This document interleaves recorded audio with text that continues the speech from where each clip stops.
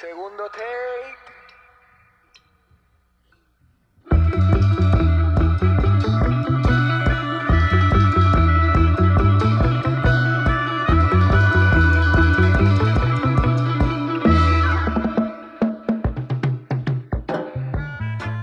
You're listening to a special podcast produced by UMFM 101.5 in partnership with the Winnipeg Folk Festival, running Thursday, July 7th through Sunday, July 10th at picturesque Birds Hill Park.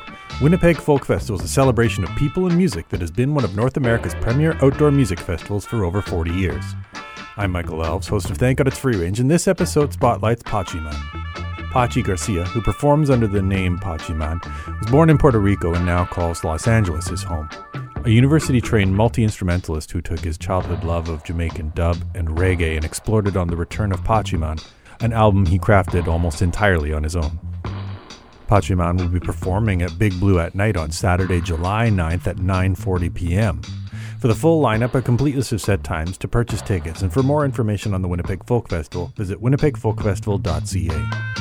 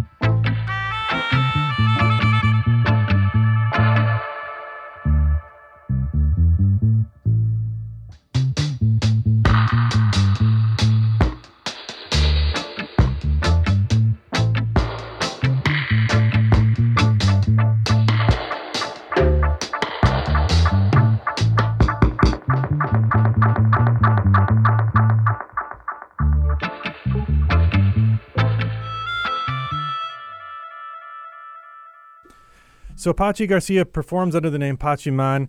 His most recent full length is The Return of. However, he has released a new single called El Sonido Nuevo de Pachyman. He joins us on the line. How's it going? I'm good. How are y'all? Thank you for having me. Happy to have you and really excited to have you coming to Winnipeg Folk Festival. I'm so excited about that. This year's lineup looks amazing, and I'm honored just to be a part of it. Yeah, so in terms of looking at the lineup, like, are you able to fit in seeing some artists you haven't maybe caught and you're a fan of? Is that something that... I mean, I'm a big Andy Schaaf fan, so I'm definitely going to be trying to check his set out. Right. Yeah. Yeah, no, for sure. Andy Schaaf is a great songwriter. Yeah. Festival-wise, like, I know you've got, your own set and stuff like that. How do you kind of build a set for a folk fest? Or is that something that, like, you do approach it differently than you would, like a venue show? Well, in my case, since I've recorded all some some people know, some people don't know, but I record all the instruments in the records, and I produce the whole record by myself. And I'm not able to clone myself, so I don't have a band at the moment. Mm. So I'm like I've been doing this live dub set kind of situation, which seems kind of like a glorified DJ set, but it's actually a little bit more work than that. I feed all my stems through my mixer, and I do live mixing of like what the record sounds like, basically. And for this one, I'm probably gonna bring the same set. I do also play melodica and some songs. I bring a little synthesizer that I play, and I feel like in the sense like the music is it's predominantly acoustic music. It's all all like real instruments. Well, I wouldn't say like acoustic, but it's like electric guitar and bass and organs and stuff that I have pre-recorded. So it does fall under the umbrella of music that could be considered folk, because it was like it came from a folkloric background in the Caribbean, even though it's more like 70s electric, when folkloric meets electric kind of vibe.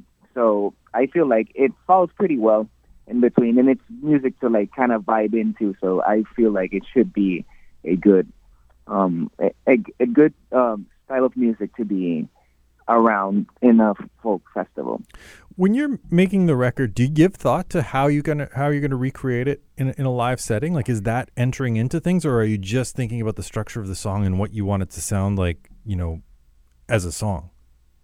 That's a very good question. I've been in bands like for 25 years of my life, and I've always took that kind of route where it's like when I'm creating music with a band, I've always thought about like how are we gonna, like while we're writing, it's like how are we gonna even do this live, and you kind of brush it away and then decide like figure it out later. With this particular project, it never was a thing that I ever thought that it was going to be played outside. So I just solely focused on how the record was going to sound. Particularly, it all comes from studio tricks, like engineers like Prince Jammy, King Tubby, Scientist, Lee Scratch Perry. They were all like in the studio producing these records and like using the technology that was available at the time to create things that couldn't have happened otherwise. It was just like studio tricks. So I always approached my records thinking this is just like a studio record. Like part of the whole reason why I started this project was because I wanted to really get into like the art of record making and not necessarily think at all how it's gonna be performed live or anything. I was just more in tune with like the sonic aesthetic of what I wanted to put out, and using studio tricks to create things that a band could probably not do. And now that I started playing shows, I do that thing kind of creeps in now and then. When I'm writing music now, I'm like, am I going to be able to do this live? So it always kind of creeps in, but I try to maintain it at bay and just be like, this is just the record. I'll figure it out later. You mentioned Lee Scratch Perry, and I know I've heard a quote with him saying that he treated the studio as an instrument or viewed it as an instrument. I'm curious in terms of approaching the studio and what you could do with it. Was it an instrument you had a foundation or an understanding of in the same way that, guitar or piano might be something you have a mastery or an understanding of? Or was that something you had to kind of learn as you were doing it and figure out kind of what notes you could play on that instrument? Definitely the studio and like the mixing board were instruments that I had to figure out while I was like learning how to do them. And yes, I totally agree with the fact that a studio is an instrument. I recently just saw the Brian Wilson documentary, and I guess when he was recording Good Vibrations, they mentioned that they cut the song in 2 different studios, and at the time that was like unheard of. And they like spliced the tapes together and whatever. And his like mentality behind it was that every studio sounds completely different. Mm-hmm. It's like, and you could really tell that some like the first part of the song is very more like an ethereal sounding, roomy, and the other part of the song sounds like way more dry, stripped down rock. And the way that he like understood that really early on, given the fact that they probably were able to go into studios and actually see firsthand that studios do sound different. Right. And they basically play into being an instrument. You kind of make music based around the sound of a room and vice versa. And definitely Lee Scratch Perry was huge into that because he didn't play any instruments. He was just behind the mixing board telling people what to do. So in a way, he would be like, "Oh, play this," and like make it sound kind of like that. And he would use like the stuff that he had at his disposal to, enhance it. So definitely, it did, like, to me, yeah, the studio is a particular instrument on its own. And I came from playing piano in reggae bands in Puerto Rico, I'd say like 15 years ago, maybe more, like maybe almost 20 years ago. So I had a pretty solid understanding on how that music was played before I like became an engineer, producer, like writer, like 20 years later. So that definitely, it's like definitely different ways of viewing music. So did you get your start then in reggae bands in Puerto Rico, or like had you played other forms of music before reggae? Yeah, I started actually as a guitar player, and I played in like punk rock bands with my friends. And I mean, I started like playing in cover bands, guitar. Eventually, like we started doing our own stuff, and I kind of segued out of playing guitar because I thought it was just too hard. And I really got into electronic music. And when I discovered reggae afterwards, I really got interested in piano and organs and reggae music, and that's when I picked up that instrument, like maybe like a year or two later after like kind of stopped playing guitar. Mm-hmm. And I was like in ninth grade, I would say, in school, and I got into starting playing in bands, and eventually like I played in so many different reggae bands at the same time that I was playing. After that, I grabbed the bass and I started playing in like an experimental rock bands with my friends and like post rock bands. So I was like, playing the reggae gig one day, and then the next day it would be like an ambient show or like a post rock show, and then followed by a reggae gig at a restaurant or something like that. So it was just like I definitely dipped my feet in a bunch of different genres before I started this project, and before I like moved to Los Angeles and continued pursuing other styles of music. Do you find that place has an impact on your musical creations? Like, do you find that, like, in the same way that, we said a studio is an instrument, that, like, the sound of a city seeps into your music? Like, did you find that this Return of Pachyman is specific to the space in which you made it?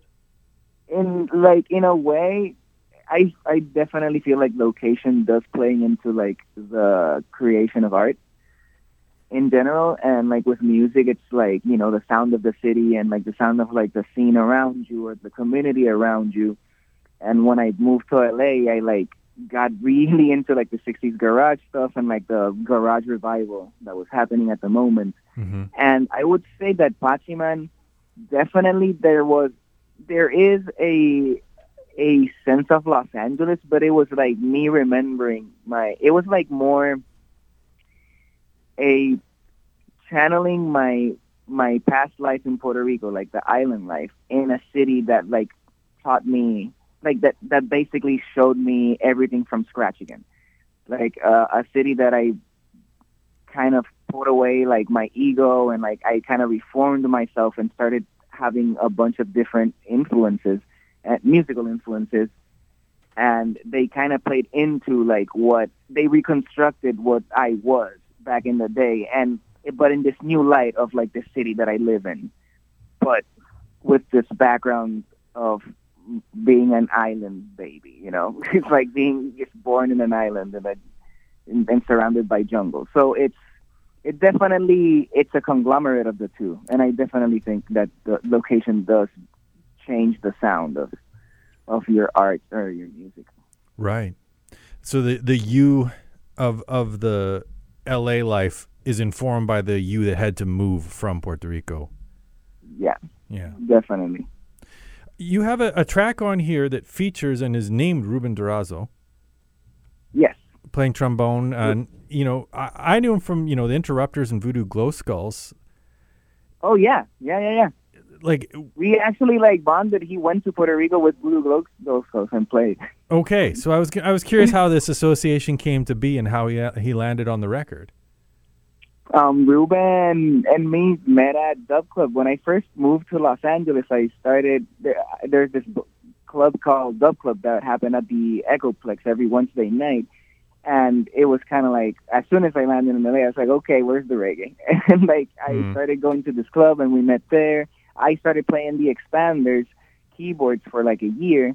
And Ruben is really good friends with Chiquis Lozoya, who is the bassist and now singer of the Expanders and also Boogaloo Assassins. They've always played together, and we like maintained the relationship ever since, and we see each other at Dub Club all the time. So when I started the project, I was like, oh man, I gotta get you in a bunch of tracks. And particularly, like I like naming the tracks of my collaborators like by their names. If it's possible to do it, I'll do it. And in this case, I was like, I'm gonna make a song with you, and it's gonna be called Your Name. Right. Yeah. It's great. I was curious if like you wrote it with him in mind, or like how like. Yeah. Did you give him some absolutely. latitude in terms of his own voice? I was like, I'm gonna make a song like solid trombone lick, and for him to wail out, and it's gonna. And I wrote it, and I wrote the melody, and then he did like the rest. Right. And then the other collaborators on the record are Benson Pega and Carlos Mercade on El Benson. And so obviously El Benson is named after Benson Pagan. Yeah, and that I wrote that song particularly because I grew up playing with him, and I knew his style of like octave, kind of like sweet licks, and I was like, I think I gotta write some his style of playing, because I've always loved his style of playing, and like that's why that song was like, I'm gonna write a song for him, and it's gonna be based on the style that he plays, you know. Right. I want to ask about the track Mid-City Rockers, which is like halfway through the record. Is it melodica that you're playing on that track? I was trying to find kind of like the song credits. Yeah. Oh wow, I didn't write that on the credits. That's crazy. Yeah, that is couldn't find it on the. Yeah. Just because that definitely is an tribute to, you know, meets Rockers Uptown, like that kind of like the early Augustus Pablo at King Tubby era. Right, I was going to ask about that, like what you were trying to draw back from or echo with that, especially with that instrument choice, and so that's the King Tubby influence. Yeah, that's the Augustus Pablo influence for sure, and the King Tubby dub influence. That was when I first started playing. I think like when I started, like a couple of years after I started playing reggae, I got really obsessed with Augustus Pablo, and we started a band in Puerto Rico. And it was predominantly a Augustus Pablo cover band. It was just like four of us, drums, bass, keyboards, and guitar. And I was the keyboardist, but I also played melodic. And we covered so much of the catalog of Augustus Pablo. Mm-hmm. So, like, I was a huge fan. I'm a huge fan still. Did you find, like, consciously, like, trying to, I don't want to say mimic, but at least, like, draw from specific songs absolutely. or influences? I was like, yeah, my influences were very, like, when I started this project, I was like, I want to work on records. I want to understand production of records, and, like, particularly this sound of Jamaica and this, you know, like 68 to like 82. And that's, you know, it's a big chunk of time. Mm-hmm. But there's so many recordings in that era that I still like obsess over, and I definitely drew from that era. I was like, I want to like, and what something interesting that I learned is like part of the sound that goes into like recreating that is a lot of the style of playing, is the way that they played, is the notes that they were playing, what they didn't play. You know, the way that they like skanked on the guitar and the way that they played the organ or like the drums or whatever. So definitely it draws a lot from the way that they were playing it, you know. It was like I'm trying to put my own spin on it, but it also like comes very from the source. So are you listening to those records with kind of a producer's ear to figure out how they achieved what they achieved in order to then echo that? Yeah, definitely, yeah. Just like listen, like, and now like that I understand more about microphone placements and stuff like that. And now I go, before it was just like, how did they play it. And now it's like, how did they play it, and where were the where was the microphones placed in this recording particularly? So yeah, I learn every day still. I'm still a student behind the desk and producing. And hopefully I'll stay a student for the rest of my life. Because there's so much to discover. Yeah, I mean, especially thinking back to like when they did it on like 4-track or 8-track, like when they had the technical limitations of kind of like how many inputs, whereas now. Definitely, yeah, definitely. I actually all those records, like all my records, I'm super specific about just maintaining it a 4-track record. Okay. Like all those records are analogically mixed on 4 tracks, basically on reel-to-reel and 4 tracks. I have a 8-track tape machine, but I just use 4. Just to kind of try to echo what they did, or come at it with the same approach. Absolutely, yeah. The most recent release from this spring, also Nido Nuevo, the Pachyman. Do you feel like kind of it's a logical progression from what you did on the last record, or did you try to kind of explore things differently, or come at the songs in a new way? As far as my musical interests go, yes, it definitely is a logical progression, because I'm like tapping into things that I've always that I love. But yeah, it sounds completely different from the other stuff that I've done. Mm-hmm. But it like comes from it stems from the same. I like went for this like 70s like British like mid 70s British lovers rock tune for one.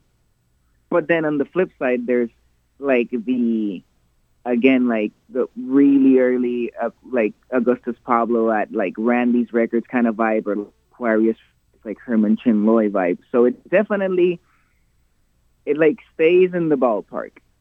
Right. Just taking some different pitches. Yeah. Before I let you go, Pachi, I want to get you to pick a track from your discography we can play for listeners. And if you have a reason why you're picking that song or an anecdote about it, I'd love to hear that. Yeah. I probably would pick, I don't know. I'm probably going to pick Sunset Sound.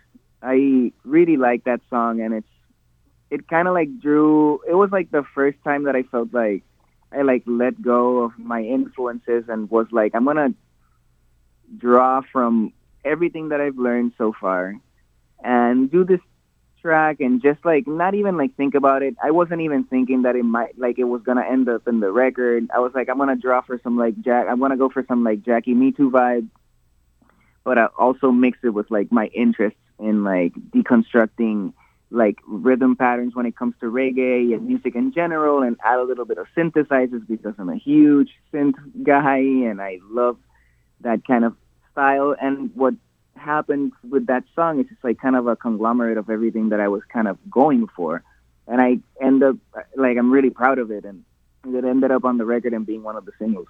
Yeah, you released a video for it even. Yeah, definitely. Like when I finished the song, I was like, okay, this is good. I'm gonna hold on to this one. Right on. Do you know when you've written a song like that, is just like it hums and you're like, oh, I know this is one of the ones, this is a single? Yeah, definitely. At the last take, and when like if all it's done and you do the last playback, and it's like, oh yeah, this is good. There we go. Well, we'll give this one a listen. Sunset Sound from the return of Pachyman, coming to Winnipeg Folk Fest. Thanks very much for joining us, Pachi. Thank you so much for having me. I can't wait to go to Winnipeg.